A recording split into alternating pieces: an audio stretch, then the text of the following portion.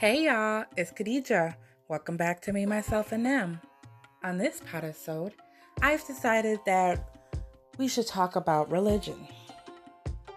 Religion, yes, religion. Christianity, whatever religion you have going on. Even if you're spirituality. And do we put our practices and our beliefs into our children? Were we brought up on that? It's very interesting.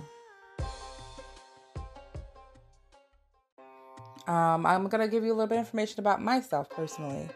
I was born in a Christian background setting, I guess you could say. I do believe that there is something in the universe, but I'm more of a spirituality. I believe that we all have the divine within us, and it does not define us, our color or gender. That does not define us in this. But I do believe in the experiences that I've had. I've had experiences where I felt like there has to be something, out there looking after me. And do I put that on my children? Yes, I do. I want them to be kind. I want them to be, respectful. I want them to be loving. I want them to, look out for each other, look out for the people around them. And, the golden rule, treat others how you want to be treated. I want them to know that. I want them to understand that. And I want them to be that. Now, my fiance, he also was born up in Christianity. If you ask him, I believe he would say he's a Christian at heart. And we also have the same values. So it doesn't really change anything in our household. We sometimes go to church. We haven't been in a while, but that was something that we would do.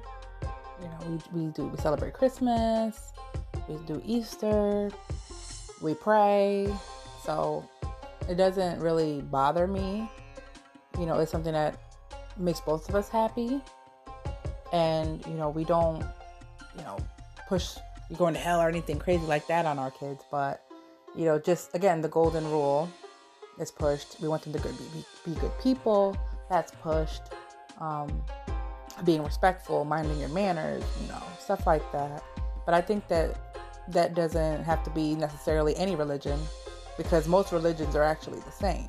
They just they have a different name for who they believe in, or names, because some of them are, polytheistic.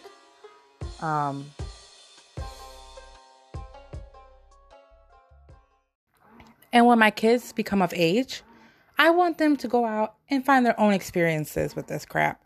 I want them to go by their own experiences, should I say.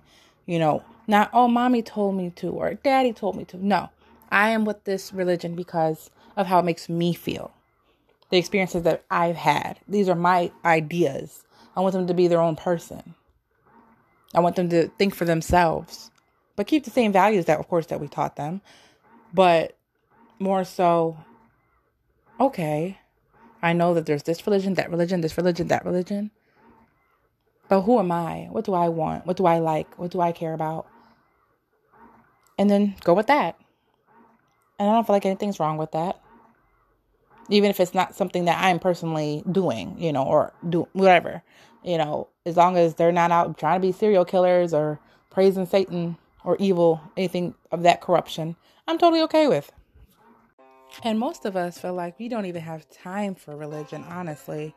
And I think at some point in our lives, there's going to be a moment that alters that, changes that, defines that, makes us think, look closer, and want to have a set religion. Or, again, be spiritual of some sort. It's okay if you don't. Everybody's different. We're all created equal in the same sense. But I think that it is important for our children to see that as well. See us having faith in something, having hope in something, believing in something.